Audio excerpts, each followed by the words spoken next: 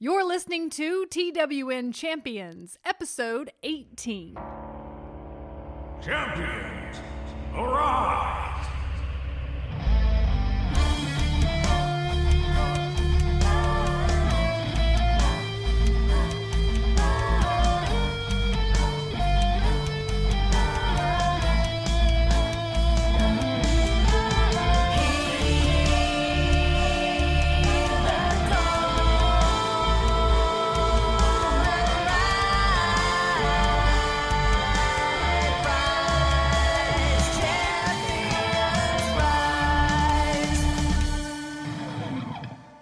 Welcome to the Champions Countdown podcast, where we summon heroes from across space and time to populate our intergalactic museum, or something like that. This is episode 18. I'm Rebecca, and with me is Will, who speaks for the whole Goblin clan when he says... I have 3 hit points. Aww. I hate bumming everybody out, but happy Halloween today when we're recording this. We're doing a Halloween theme today to ease the transition from Halloween to non-Halloween. Yeah, our normal state of being is thinking about Halloween and being Halloween people even when it's not Halloween. Yes. And again... Like bears hibernating. We're still bears. We're just... Yeah, just it's less, yeah, so... Our powers aren't full right now. Right, yeah, my powers are going to be like peak here in a few hours. We had a full moon, a blue moon also. Oh, okay. Which is 2 full moons in 1 month, so that's... Which is when Andy Williams gets all his powers.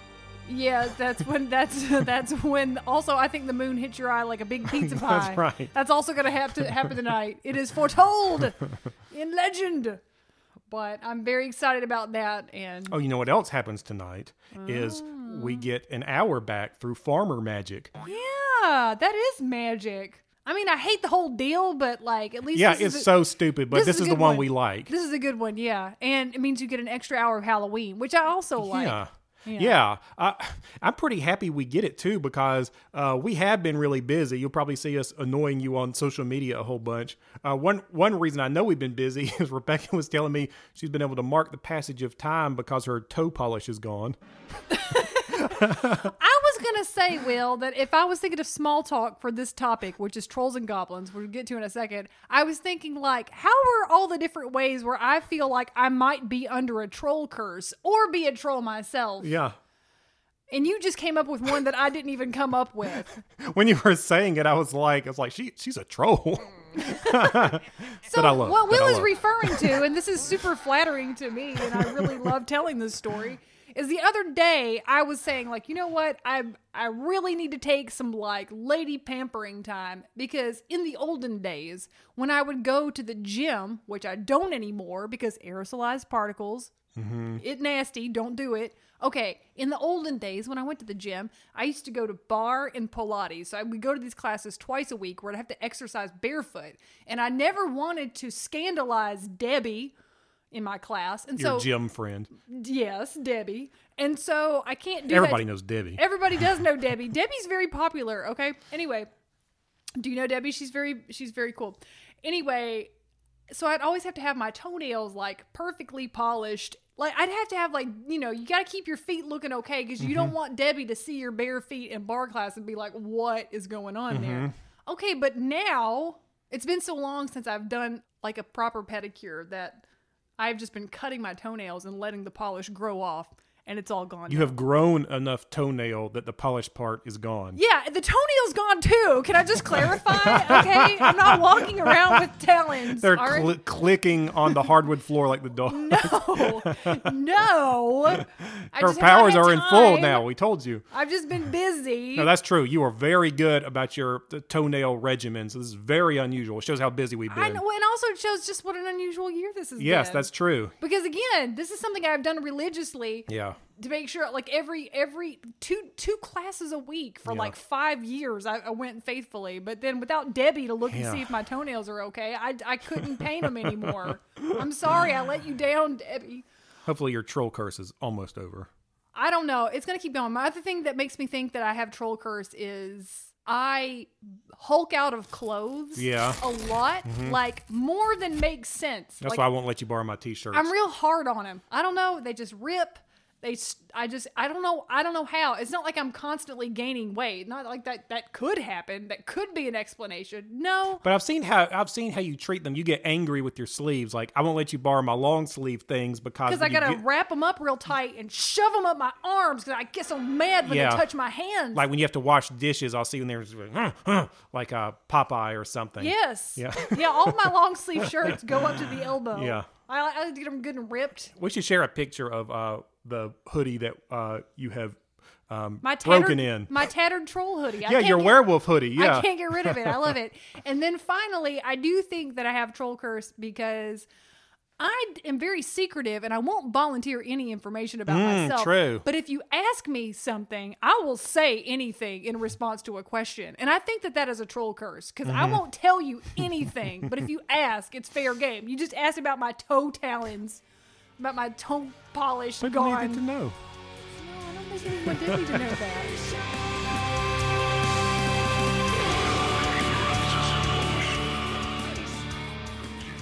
What are we talking about today? Well, on today's show, Now that I've been thoroughly embarrassed and given up my kin.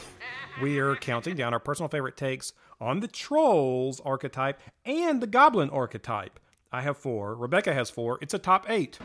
All right, so first of all, let's get this out of the way. Why are we lumping trolls and goblins together? Well, like you said, we did want like a transition creature from Halloween to normal monster time.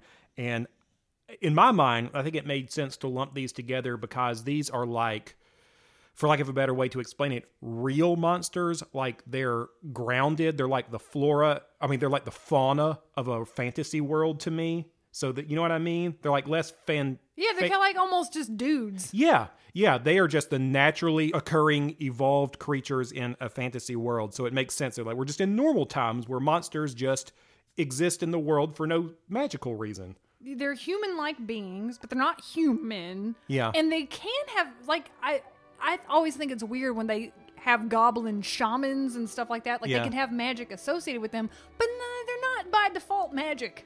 That's right. Know? In my opinion. Well, that's why I'm saying they're like very basic part of the world type creatures. Yes. And I guess we just like to put them together because, I don't know, they just kind of go together like shoobop, shoowada, bada, shooba, wop. Well, sometimes we'll say that. Sometimes we'll say we separate things based on what they represent, and I think these creatures probably represent very similar things as we'll get into. Okay. We got any troll history? I got some, or do you have any good troll history? Yes. We'll see if we consulted the same prestigious internet sources. I think the primary thing I wanted to say about trolls is that they seem to represent destructive instincts or the worst of people, and they're often exacting tolls or menacing travelers. I think we can assume this comes from Scandinavian folktale roots like Billy Goat's Gruff. Yes. And, you think of them under bridges. They're often very large. You may confuse them with giants. And they may be a holdover from regional memories of Neanderthals. That's what I read, too, which is fascinating. Yeah, and that makes so much sense, They look like them a lot. In a lot of the Scandinavian folklore, this is actually interesting because this is one of the cases where it does kind of come from one region, you know? Mm-hmm. A lot of the character archetypes that we've talked about on this show come from basically everywhere in some form, which is not to say that there aren't goblins and trolls of some type in Eastern culture, but this is very much like a Scandinavian and Norse mythology kind of deal. And a lot of the times in those stories, like, trolls were mostly just kind of like large, standoffish, people who looked very similar to people, and they were maybe dangerous to people, but they weren't. And you can imagine how in oral tradition, things just get exaggerated by storytelling purposes. You have to exaggerate how big they were to impress upon the people listening. I mean, I know this is something that, maybe now we all know and kind of think about in recent years, but it is crazy and mind-blowing if this is not something you've heard, that we have evidence over the past, 5 or 6 years of how long humans and Neanderthals coexisted. Mm-hmm. And so this is we're talking 50,000 years ago. Troll stories have been around for a long time. And we also have some evidence that there is Neanderthal DNA in modern humans. Yes, you might have some. Go do one of those tests. Didn't we learn that Ozzy Osbourne has some? Oh, probably. And then also, I will mention, it's also the cool thing to do now is to call them Neanderthals. Yeah, that's how they say it in the region. No. But you know what? Popular mispronunciation is more correct than the correct pronunciation because that is obnoxious and I am not going to do that. I agree. Just like, I don't care what the inventor of the GIF said, it's not called a GIF. Right. It's not called a GIF, it's a GIF. And it's not Frankenstein's monster, it is Frankenstein. I mean, it's going to call him Frankenstein. That's right. We know who you're talking about. Yeah, we don't care about the scientists. We care Don't about the be man put- on the cereal box. Exactly. He earned the name. I'm talking to the man in the cereal box.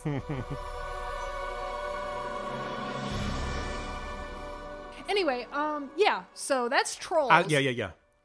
Goblins, on the other hand, are a little more recent because we can sort of trace them back to Middle Ages folklore in many of the same areas, but then also sort of Central Europe and English mythology and folklore. So goblins were more like magical little creatures who'd like to steal from humans and just want to bedevil humans in one way or the other.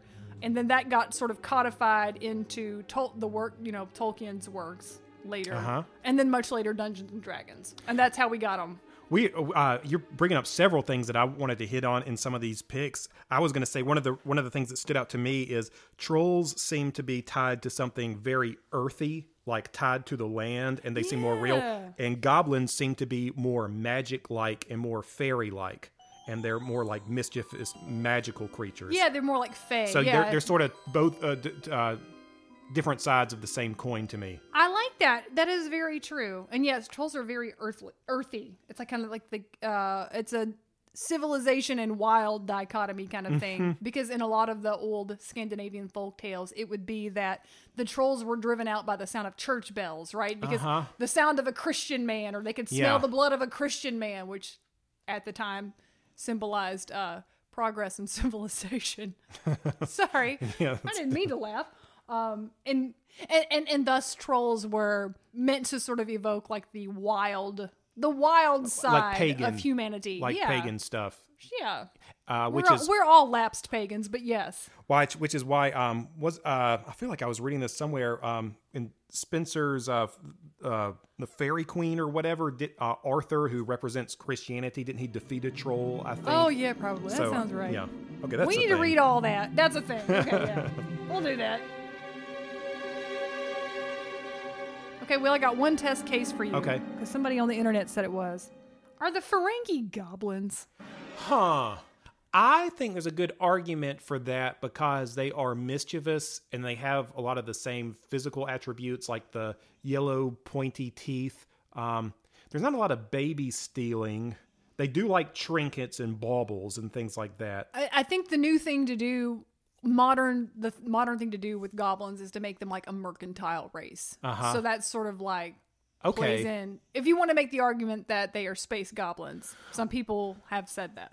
Okay, I think that's probably a good segue into some picks because I think one of the things we'll see is coming out of the Dungeons and Dragons history of that character type. You're starting to see people treat these character types as real characters and real people. And so you start to see things like that. Like the Ferengi are a good example. Their first appearance was horrendous. And then they ended up being some of the best part of Star Trek by Deep Space Nine. Cut the corks, crush is fun. Come right now, don't walk, run! Oh, I love the part where my name rotates around. Would you like to start us off with your first pick? Number 8. All right, this here troll's a real booger face. Know what I mean, Vern? Uh-oh. My pick is Trantor, the demonic troll, from the 1991 masterpiece, Ernest Scared Stupid. I do know what you mean, Vern, and I have such a soft spot in my heart for Jim Varney. Seriously. Well, yes, this, of course, was a vehicle movie for the Ernest character, played by actor and comedian Jim Varney. He can only be awakened on the night before Halloween. Like tonight. When a world Like you. places his hand on a tree like this and says, Yea, I call thee forth, Trantor. but what are the chances of that happening? When I started looking at this, I was pretty sure we could do a whole episode or a whole show on Ernest P. Worrell. And people right in our demographic probably know exactly what this is and are very excited. But I was thinking someone who is even slightly younger or not from America, I'm trying to think of how to describe him. It is very hard to describe the experience of Ernest P. Worrell. And what he was like in culture. I have some information about where he comes from and how I would describe him, but can I put you on the spot and just, if somebody said, like, what is Ernest if they were like 2 years younger than you or from another country, what would you say? I would say it is a character who is folksy in a performative way. Oh, right. Okay. And he's humorous in that half of the appeal of his character is in narrating to an invisible audience. Perfect, yes. Like you're in the room with him in a folksy way. Mm-hmm. Like in a folksy hillbilly kind of way, I guess. And it's someone who is a lot smarter than the character is. Yeah. Definitely. In fact, the ad agency who created him, they were saying that Jim Varney had a photographic memory and he was just incredible at his lines. Like, you could hire this ad agency and hire the Ernest character for your product when his career was first starting, and they said he would blow through like 20 versions of the same commercial, just inserting different products just like that. That's amazing. His voice is so good, too. It's really he really did. resonant. He had an amazing comedic voice, a really deep, resonant baritone.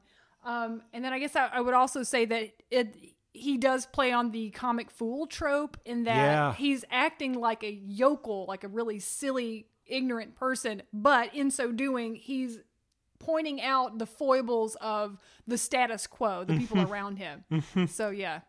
I was going to say, on the surface, he's sort of like again, if you don't know who this is, an easy way to sort of get your feet wet is he's like a country Jim Carrey, maybe. I've seen him described as sort of rubber-faced.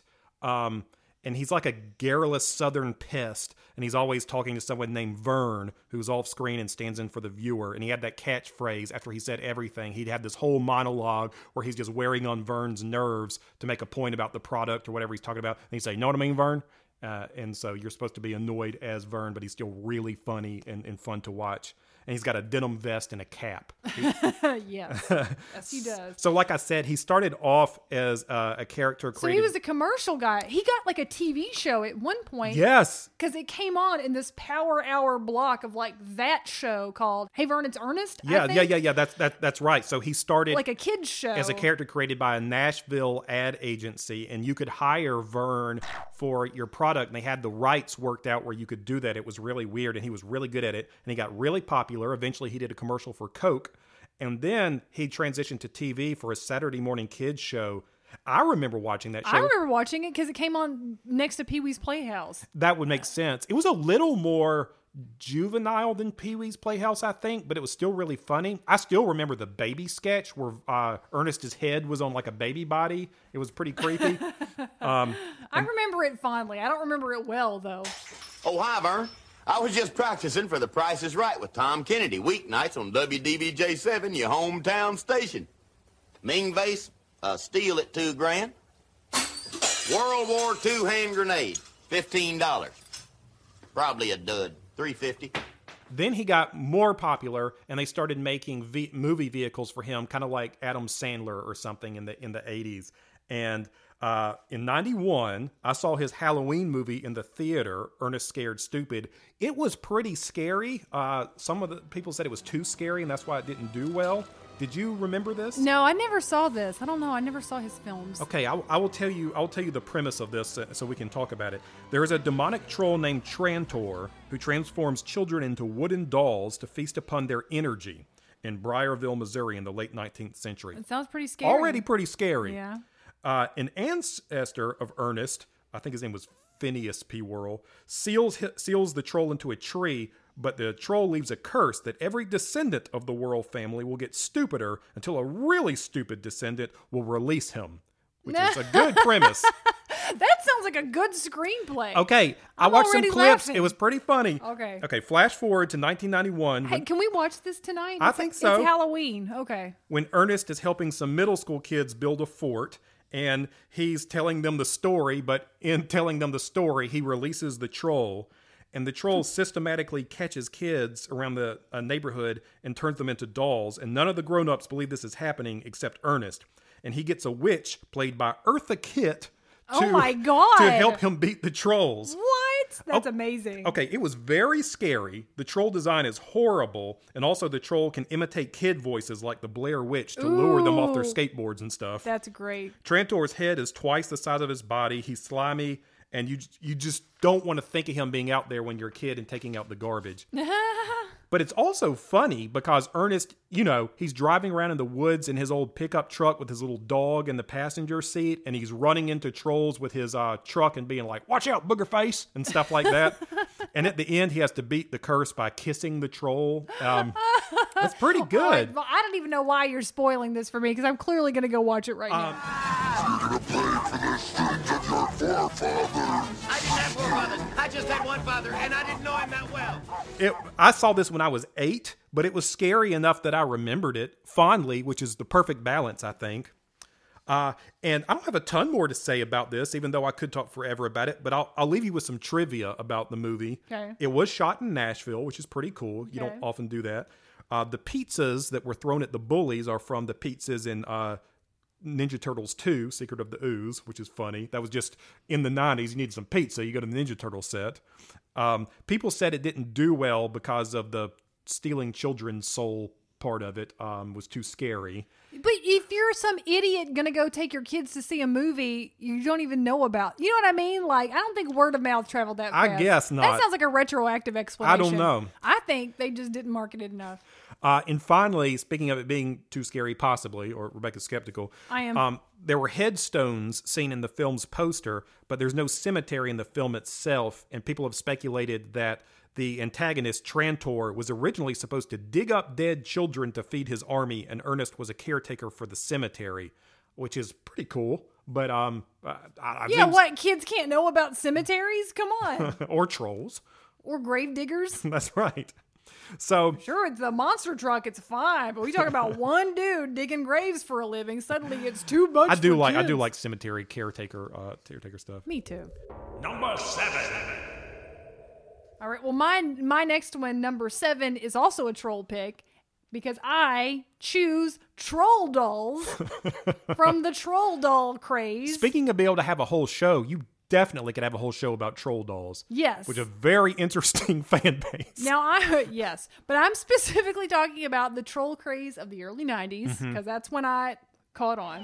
When you wish on a treasure troll, who knows what might happen? Treasure trolls are the only trolls that have a jewel in their tummy that you can wish on. What would you wish for? I wish training wheels were better trainers. Treasure trolls, with a jewel you can wish on. From Ace.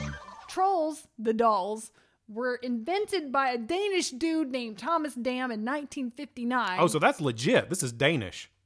Yeah. Yeah, and then they got really popular and a bunch of people started copying his design and he was like stuck in copyright disputes for tons of time, and sometimes he won them and sometimes he lost them, and sometimes he got some money from it and then sometimes he didn't. That's interesting. I didn't know because I remember seeing like tiny ones in like the penny candy store in town and stuff like that. Yeah, in practice it pretty much just became a thing that anybody could do. But it's funny that you mentioned that the tiny ones that you found in the store. Once the troll craze took off, that train was just barreling down on everyone. It was like Ninja Turtles for girls. They were. It was. And there were tons of them, and they were everywhere. And I was a young victim of the charms of the troll doll. Okay, now here in the United States, here were your major players, okay? There were Rust Trolls. Those were the top of the line ones. And if you've seen troll dolls from the early 90s that like had little costumes or whatever, those would have been your Rust Trolls. I can remember like a shiny dancer jacket I think my sister had. Yes, exactly. That would have been a Rust Troll, all right? Okay. There's no finer troll than a Rust Troll, even though I typically didn't buy the ones that had costumes because I felt that was tacky and that wasn't part of their identity. All right. Now, then we also had Norfin Trolls, to me, which was a solid second place. Those were the treasure trolls, which actually were the original trolls, but I think they still got surpassed. Those are the ones with a little jewel in their belly. Okay, that's the one I remember. I think that's okay. Okay, and then there's the very sad one, the Wishnik trolls, which were like the shameful cousins of the cute trolls. Those are the ones your teacher would give out. Yeah, like those are the ones you find at the outlet discount stores. Yeah. And like plastic was a little hard and the hair was a little worse. But they were fun to get in like one of those little toy machines or something. Possibly, maybe, but it was the same thing with the Barbie doll problem. Oh. In my world, so like, okay, I played Trolls with my friend Jackie after school in 4th grade, like every day. No relation to Debbie. No relation, no relation to Debbie. Every day we would play Troll dolls. And like in our troll world, you know, there are we make a little society and they've got little rules. And like the cruddy little trolls don't play with the nice trolls. It's a sad fact of life, but they couldn't. But here's some of our troll rules, all right? The male trolls combed their hair straight up, but if you were a girl troll, you would comb your hair in a soft wave to the left. Okay? That's how we could tell. We named all of our trolls. They had little families, and we would buy those little miniature rust trolls, which were super cheap, to be the little kids. I was going to ask about that. And the kids, of course, would have... I mean, we vaguely knew about Punnett squares, so they would either have the hair color of the mom, of the dad, or just like here's a wild card in there, because it's like, well, we want a pink-haired kid, a blue-haired kid, and a purple-haired kid, and then here's a yellow-haired kid just in there. You hear people talking about making lesson plans for their kids with Minecraft. That would be so great to make your kids learn about Punnett squares to decide paternity for troll dolls. Yes, you should do that. Oh, Everyone that's so do that. interesting. So, but yeah, I don't. How do you know if they're male or female? We just decided By the hair color, probably. So, a little bit of that. You know, like we did have some males who would have more of the primary color hair, and the women would have the like pastels. But that wasn't a hard and fast rule. Okay, you just decided. Yeah. Yeah, you just kind of felt. You just kind of feel who your troll doll. I remember lots of the ones you put on pencils.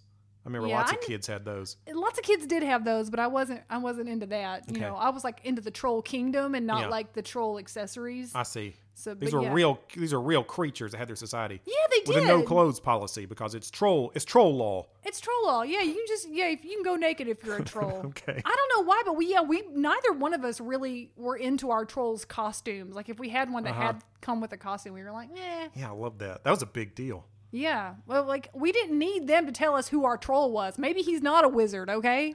Maybe he just works at the factory. Don't box him in, you know? But, troll dolls. From Ace.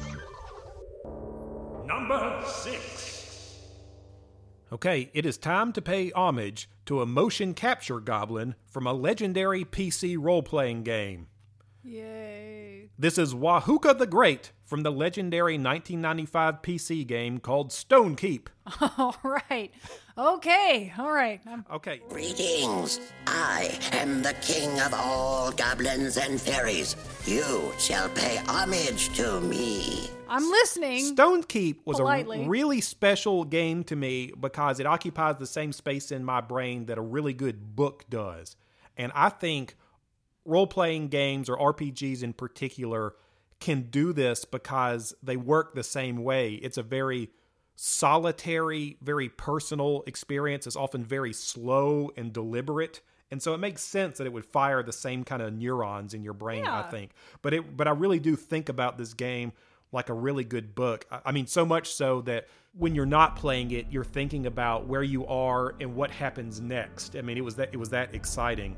And you know, it's hard to find games like that now for me because I feel like all these, I was talking to somebody about this online recently about how a lot of the AAA game releases, this just doesn't happen just because they don't build them the same way. Yeah, that's not a priority for developers. I was trying to think of the last time we had a game that was like this. I would say for me, it was Mass Effect 2. What do you think? The last time you got that really good, like, art feeling from a game that made you feel like you were in a really great fantasy story? It was probably Elder Scrolls Morrowind, and it didn't translate to Oblivion as much as I loved that game. That still always felt like a game. It didn't feel like a book. I think Morrowind felt like a book. What about Fable? No, because it was just jokey and a little surfacey. Like, I loved the world. It was arm's length in that British fantasy way, almost like a really good Neil Gaiman book. Yeah, like, it's sort of winky, so you can't really get close to it. Is that the thing about him? Can we just talk very briefly about how I'm not really a Neil Gaiman fan? Like, I think I recognize that he's a talented writer, but it's just never resonated with me. Yeah, for me, it's arm's length. It's like they're scared to. He's scared to get sincere with the characters. It's like, well, this is mythology. Like, I'll have a take on this for our amusement, but I won't get into their head. Yeah. Which is why I like some low fantasy books more, like a Dungeons and Dragons novel. Because it's very earnest, you know? There's a lot of vulnerability there. Exactly. But no, I get what you're saying about the games and how they don't feel like a book. I think it's because, and this is one of the reasons I like Stone Keep, because modern games, I think, are spread out too thin. We want this complete open world sandbox experience, but we don't think a lot about the narrative and the character's perspective. It's like all on you to make your story, but I want to see carefully considered, pre-rendered drama. Even if I get to make choices, I want to feel like this world is very rich and there's a struggle and conflict built into it. You know what? I think I'll also say I did get a lot of those good book feelings from the Fallout franchise, like even Fallout 3.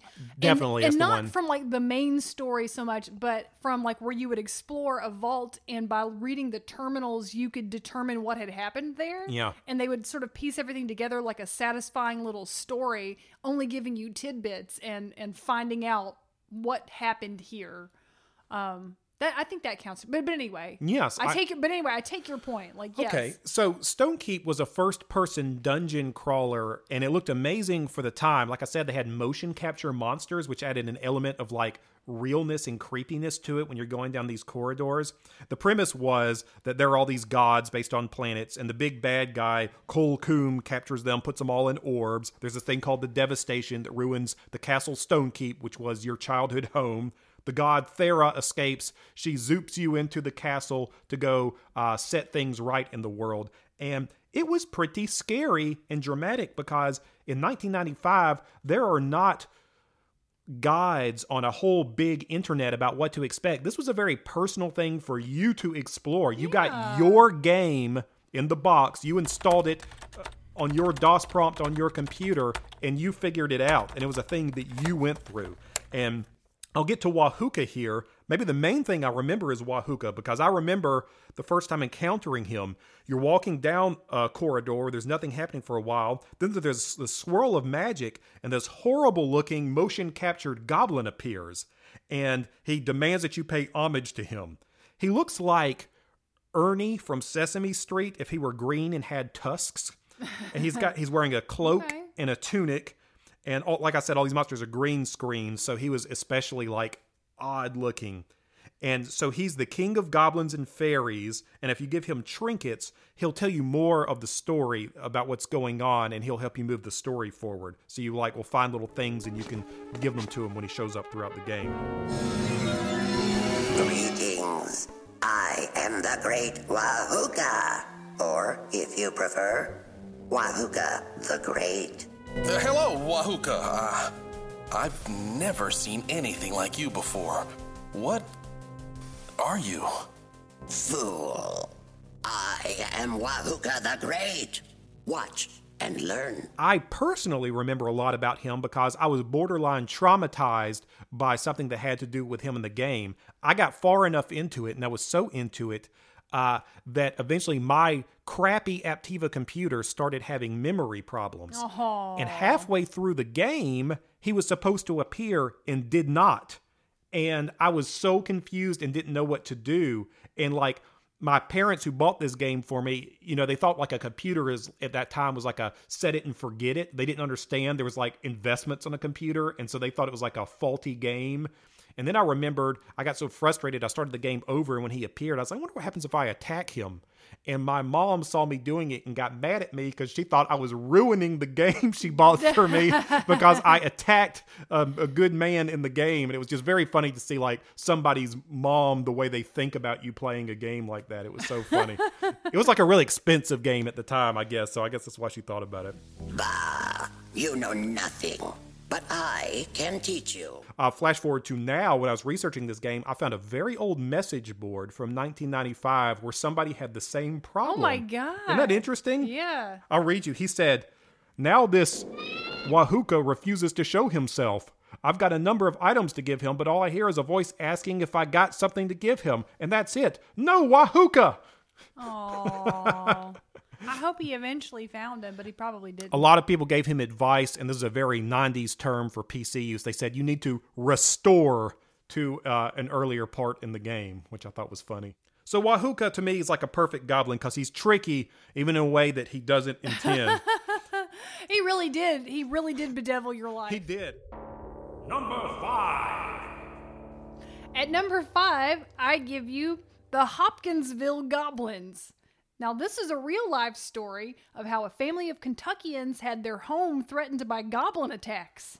And for once, I'm not talking about Mitch McConnell's War on the Poor. Oh! Hey-o! Man. On the evening of August 21st, 1955, 5 adults and 7 children, this is me reading from Wikipedia, by the way, arrived at the Hopkinsville police station claiming that small alien creatures from a spaceship, so you also get some aliens in here, Will. Why also, from a spaceship? That adds a dimension to the story that is completely unnecessary. Yeah, were attacking their farmhouse, and they had been holding them off with gunfire, quote, for nearly 4 hours. Oh, my God. 2 of the adults, Elmer Sutton and Billy Ray Taylor, claimed of course. they had been shooting at 12 to 15 short, dark figures who repeatedly popped up at the doorway or peered in the windows. Oh, my God. All right, so here's people in a rural area where, like, stuff happens. And, you know, you might see some creatures that you might mistake for goblins because there are lots of creatures in the wilderness. Okay, I'm going to try to think of what this is, okay? All right. Well, what happened was the newspaper caught wind of it. They wrote a little story about it. And then it just became this huge phenomenon. Everybody because there's a police report. Yeah, and everybody just wanted to start talking about it. Funny enough, it got tons of press coverage, and I guess that was because there wasn't anything good on TV yet because it was the 1950s. His description said it had large pointed ears, claw-like hands, eyes that glowed yellow, and spindly legs. And so they put that in a bunch of newspaper stories, and then everyone just had such a fun time with the story that it just eventually blew up into the phrase, little green men. They never said there were little green men, but this is where that phrase comes from. I didn't know that. If you are having a UFO sighting and you're citing C-I-T-I-N-G, if you're having an S-I-G-H-T-I-N-G and you are C-I-T-I-N-G, the appearance of little green men, that's where this comes from. The 2 men saw something emerge from the woods. Coming toward them was a glowing 3-foot-tall silver being. Its arms were raised over its head, and it was floating. Unnerved and frightened for their families, the 2 men ran indoors. At first, their families wouldn't believe them. It's pretty obvious these are raccoons, right? According or to possums. According to people who have since looked at the area, they said this is almost certainly the work of great horned elves. Oh. Because of the height of them, and then also they're very aggressive and territorial, and their eyes do glow yellow in the moonlight. Okay. But it became a huge thing, so... And then also, apparently, there were reports that they might have been drinking. Right. While this happened. The owls, too. Now, I don't know how he explained the UFO part. They extrapolated. Well, and they claimed they saw a flash in the sky too. Is the thing, which is kind of funny. But then people were like, "Oh, well, there were meteor showers in the area," so that's the boring explanation.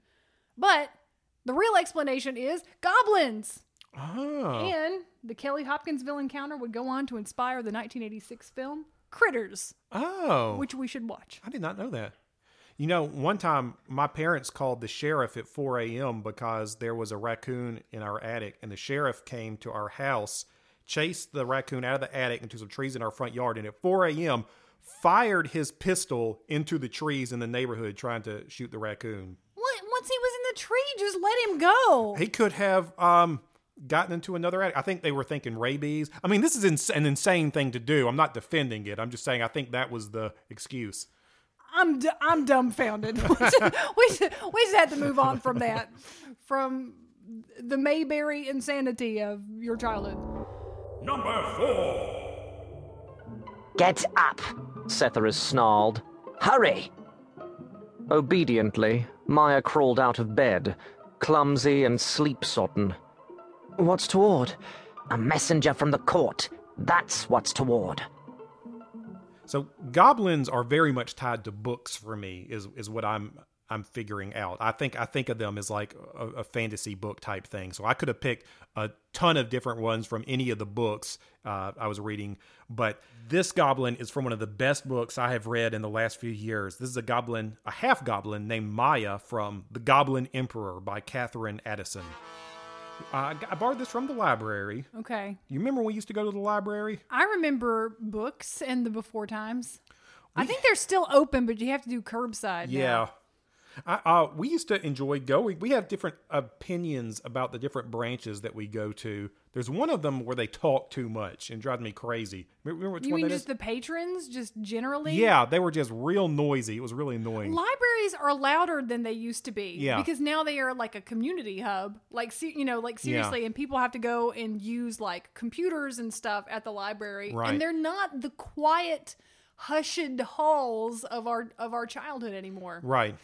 And there's the other one where every time I go in, I get accosted for cigarettes or to sign a petition when I try to go in. There's that one. Right. Well, if the petition is for more cigarettes, then right. You know what to do. I feel like a lot of libraries have their own personality, and a lot of that had to do with, it used to have to do with the librarian who set the tone. It's like that librarian's library. Do you remember your school librarian's name?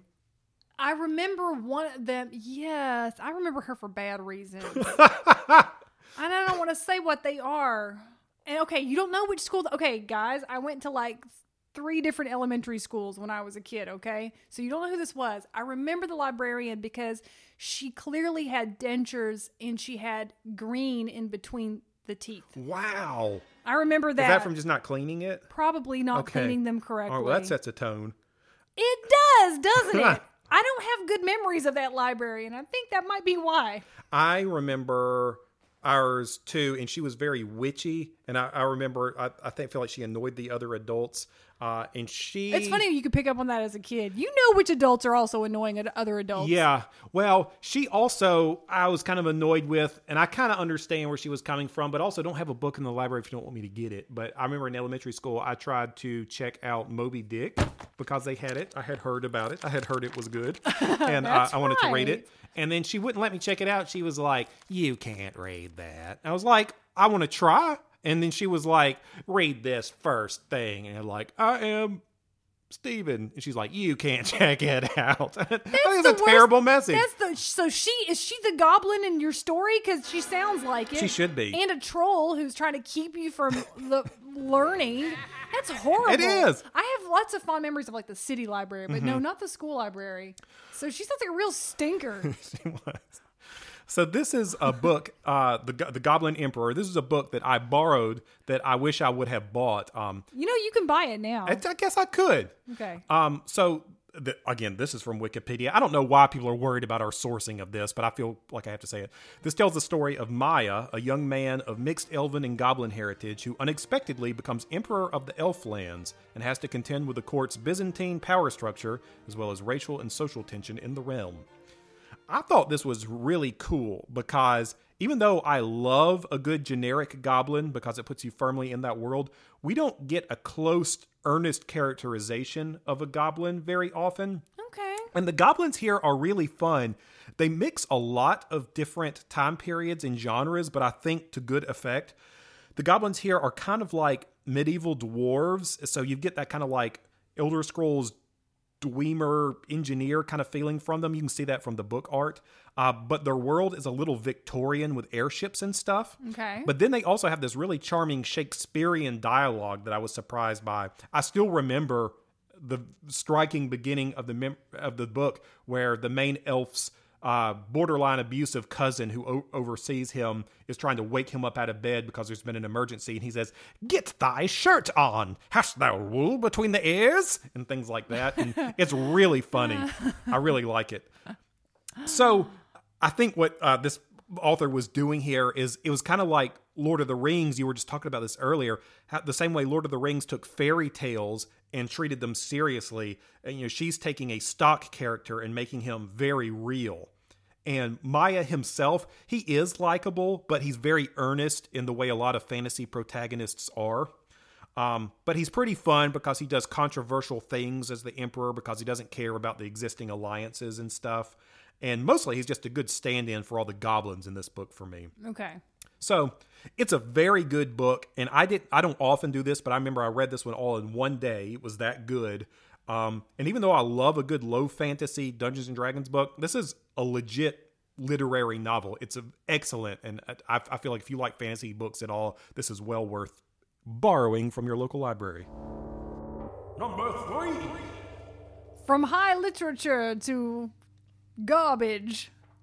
At number 3, I give you Antonio the Troll, played by Frank Reynolds, played by Danny DeVito. It's Always Sunny in, The Night Man Cometh from It's Always Sunny in Philadelphia. Yeah, that's a very memorable, good episode. Okay, it is. I feel like since the show's been on for so long, all of us, even if you haven't watched the whole series, has at least watched It's Always Sunny at some point since the Audies when it started. And I do think that if the series had one moment that stands out above all, it would be this episode wherein Charlie Kelly stages a rock opera called The Night Man Cometh in order to impress the waitress. That was always his shtick. He always wanted to impress the cute waitress that he was obsessed with and stalking. And everyone else in the gang quickly insinuates themselves into the story, and they all have a lot of terrible opinions about what they want to do. And then, of course, the role of the troll is played with aplomb by Frank Reynolds, Danny DeVito, who is a treasure. Yeah. Danny DeVito is a national treasure. If you've not ever watched the show, I would say it's a clever comedy made by nice people about bad people. Yeah. And it's very, very risque is not the right word, but it's very boundary pushing, but from a comedy nerd perspective. You know what I mean? Sometimes people like to push boundaries in comedy because they think that they're like edgelords and they're being cool. They're like, look at me, I say what I want. But if you're actually coming from an intelligent place about it, then you understand the function of comedy is to question social mores and speak truth to power in some weird way while also being shocking. Oh, I get it. I still would say that the show has had its offensive moments, but of course that's also the point of comedy. Yeah, it's very clear they're not good people and that they know what they're saying. Yes, and that's also the thing. Like, you can have a character who is a bad person and we can all even laugh at it. That's a completely socially acceptable thing. When you see a character in a film or on television, it doesn't mean that you should want to emulate them. And I feel like, I think it was, if I'm not mistaken, by about season 8, they start developing their characters where they start actually asking themselves if they're bad people and that sort of thing. So they definitely know what they're doing. Yeah. And of course, the running gag with this play within a show is that it was supposed to be a tender coming of age story written about his own personal experiences by Charlie. But because of several badly phrased characters and moments, it really just seems like it's about horrible acts of child abuse. So it's, again, played for laughs. And I think anyone who, like, if you even watch that show for 1 minute, everybody knows you got to pay the troll's toll. You got to pay the troll toll to get in to the boy's soul. Everybody knows this moment. Stop laughing at me. You gotta pay the troll toll. If you want to get into that boy's hole, you gotta pay the troll toll to get in. You want the baby boy's hole, you gotta pay the troll toll. You gotta pay the troll toll to get in. Troll toll. What'd you say? Troll toll. There's really not anything else to say about it. I just feel like if I didn't do troll toll, if somebody's like, you're doing a whole episode about trolls and you're not going to talk about paying the troll toll, like, yes. I mean, if you're a comedy nerd, it's not terrible to dissect a joke, but I keep thinking about why Danny DeVito is so funny about that. And I think it's because he's just so cavalier when he's getting up there. Like, he's not getting up there and like giggling like he knows what he's doing is funny. He's just like full out doing that like it's a totally legit, fully committed, not crazy thing to be doing, but it is an insane thing that he is doing. Yes. Yeah, he plays oh my God, he's brilliant. Has he ever won an Emmy for Frank Reynolds? Know. I don't think he's he has. So good. He should have, though, if he hadn't. But yeah, there's nothing more to say. Troll toll. Number 2. Okay, I'm excited about this next one. My next pick is Tina from a 2018 Swedish film called Border. And I really want to tell people about this movie. You heard me talking about this before. I did hear you talking about this movie. I saw this movie on when you were watching it, and it looked great. It did. Like, the character design looked fantastic. Okay, so I had no idea what this was or what I was getting into. I randomly picked this movie on Hulu, which I almost never do, because it looked like some desaturated foreign detective show, which is exactly the kind of garbage that I love. But it turned out to be something totally different. At first, it looked like what I thought, so they must have known what they were doing. Tina is working for the Swedish Customs Service, and she's working security checkpoints, and she can smell shame and guilt, and so she finds a lot of contraband and stuff, and she finds, at one point, this memory card with messed up stuff on it, and the chief is like, I want you to work a really creepy case. And so far, so good, but Tina's pretty interesting, and there's some questions you have about her. First of all, she looks different than other people. She's kind of looks like an actual historical Neanderthal. Mm-hmm. And at home, she lives with this dude named Roland who trains bad dogs that hate her, and their house is really depressing. And then one day, she learns something about herself, or starting to investigate more about where she comes from, because there's a man who comes through security who looks a lot like her and smells interesting, and they meet up later, and they eat some maggots together. And without giving anything away, he tells her about a lot of other people like them who he's in contact with in Finland. But this dude is also up to some weird bad stuff, and she has to find out who she is in every way possible.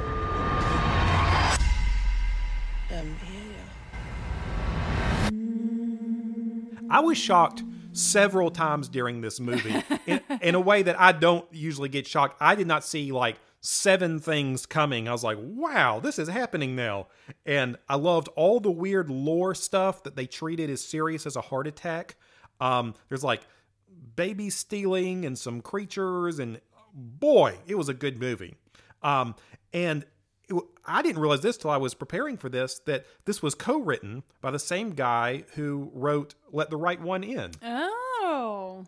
So he's just a great Swedish weirdo out there. Exactly. And I mean that in the best way possible. This is Jan Ajvid Lindqvist. He wrote the first draft of this, and then he knew he needed some help. I think he's new to screenwriting, but great at writing stories.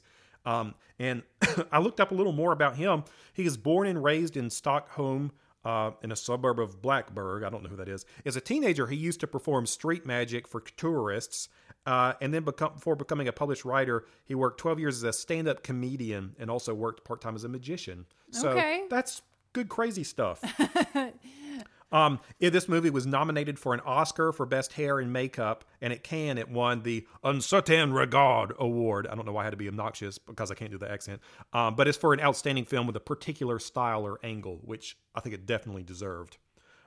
So, we talk about making legit modern contributions to myth or lore like vampires. Absolutely. This is a great modern, I'll tell you, it's a troll story, and it's a really good one. I just feel like this episode is full of things for people to like watch and I know. Read. I was really into this. Well, before we name our top troll or goblin, we feel compelled to list some honorable mentions. Honorable mentions. I didn't actually have too many here. There were a few that immediately popped in my mind. The boogeyman from Ghostbusters, I think, counts as a goblin. Yes, the boogeyman is related to sort of like the hobgoblin, which was like a bigger demonic goblin kind of a deal. I think so. Yes, boogeyman is definitely from that same kind of He looks like mold. that with the pointy teeth and the pointy ears, and he looks a lot like a goblin. I want to talk about him in full in a different episode, but I think he counts as a goblin. I would also say the trolls from David the Gnome that I mentioned earlier. Yes. They were pretty scary. They stole babies and stuff.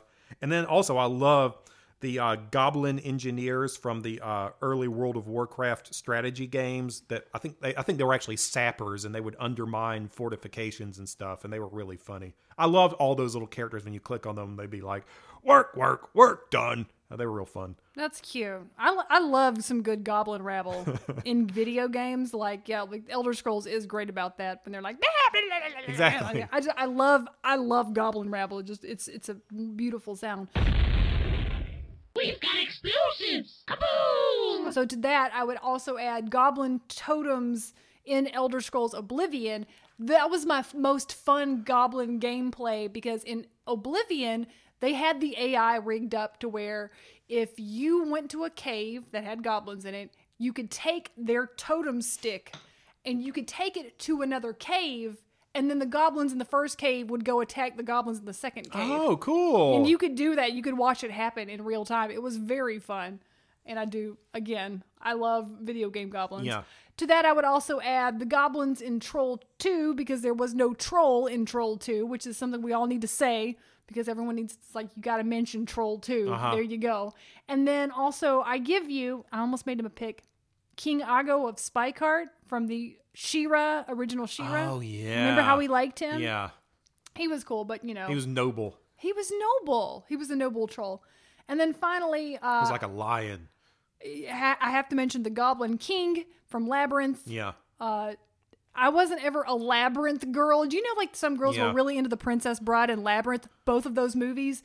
That wasn't ever me, but I respect it, right?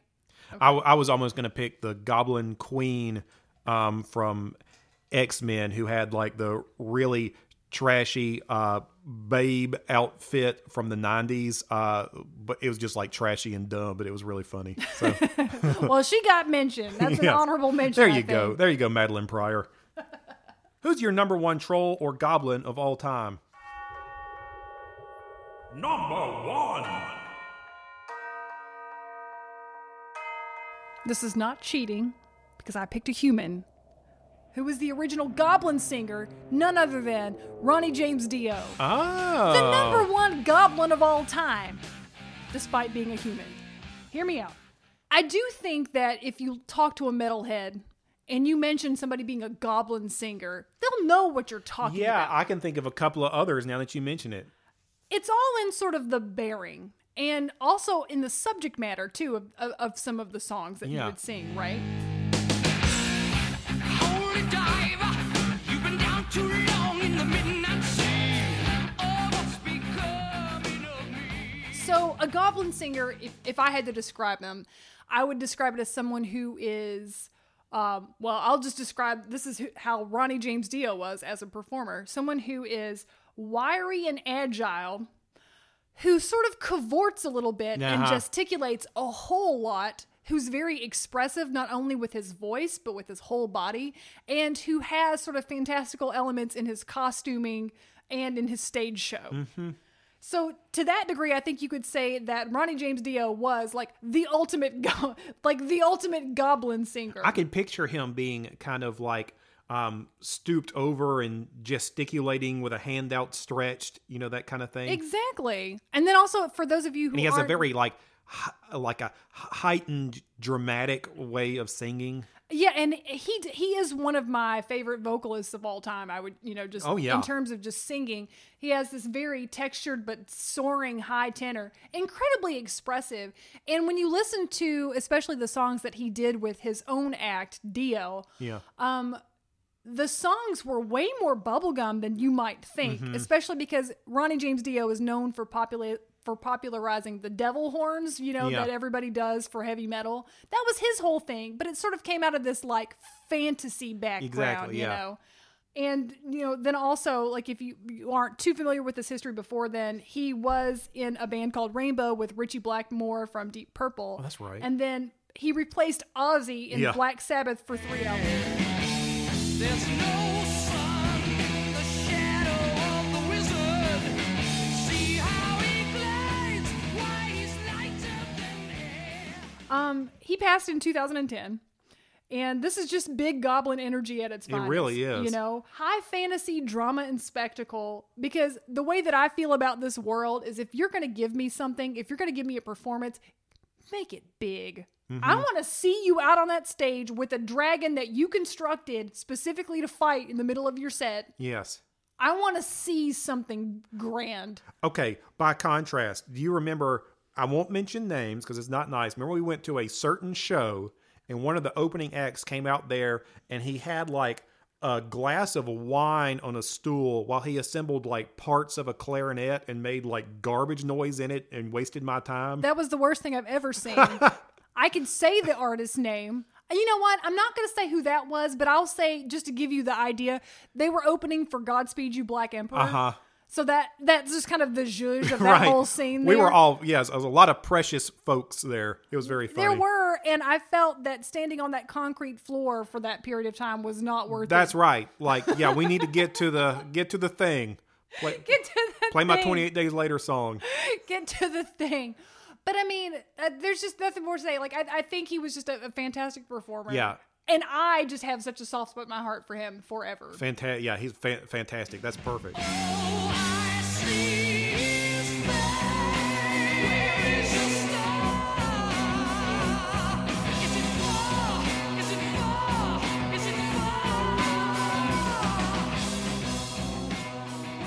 Well, I still feel like, for me, I really did gravitate to the goblins and trolls who make me feel like I'm really immersed in the fantasy world. Like I said, I like ones that make me feel like, oh, these creatures are really just part of the fauna of the world. And I like musical goblins and toys. No. But it is a really, these creatures are a really good balance of magic that is bent just a little to seem real, and it really helps you feel like you're immersed in a fantasy world. Yeah. Which I think is part of the tone we want to carry through the year when it's not made easy for us, like in Halloween. That's really beautiful, and I really am going to take that to heart. For real. Have a troll and goblin year. Yes. Yes, I'm going to do that. I'm going to carry the spirit of trolls with me. I intend to do that. That's all I'm going to say. The end. If you have thoughts on this list or your own suggestions, email rumors@thewizardsnightshirt.com or hit us up on social media, and we might share some of your thoughts on the next episode.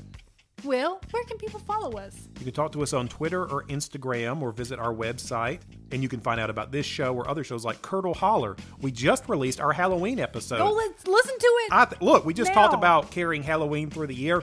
I still feel like this show is a good listen no matter what time. It's true. And all of it's in continuity.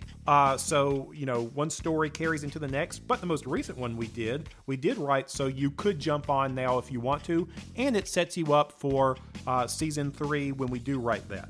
When that happens. So I think you will enjoy that. That's obviously our original Halloween comedy series. We also have a complete Master of the Universe review show if you want to listen to that. If you want to learn about how we loved about like King Ago of Spikeheart, listen to our She-Ra episodes. That's right.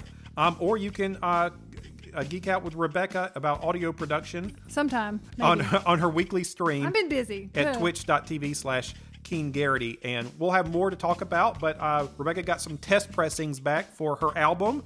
And it's sounding pretty cool. That's so good. That's so good. All right, enough. Okay, enough about that. I need to go grow some more toenails, so I'll be back. Thanks for listening. We'll see you next week when we call forth new champions. The legends they tell of a hero facing down fears and cutting down foes. There's no resemblance to what you know when your own deeds feel humble and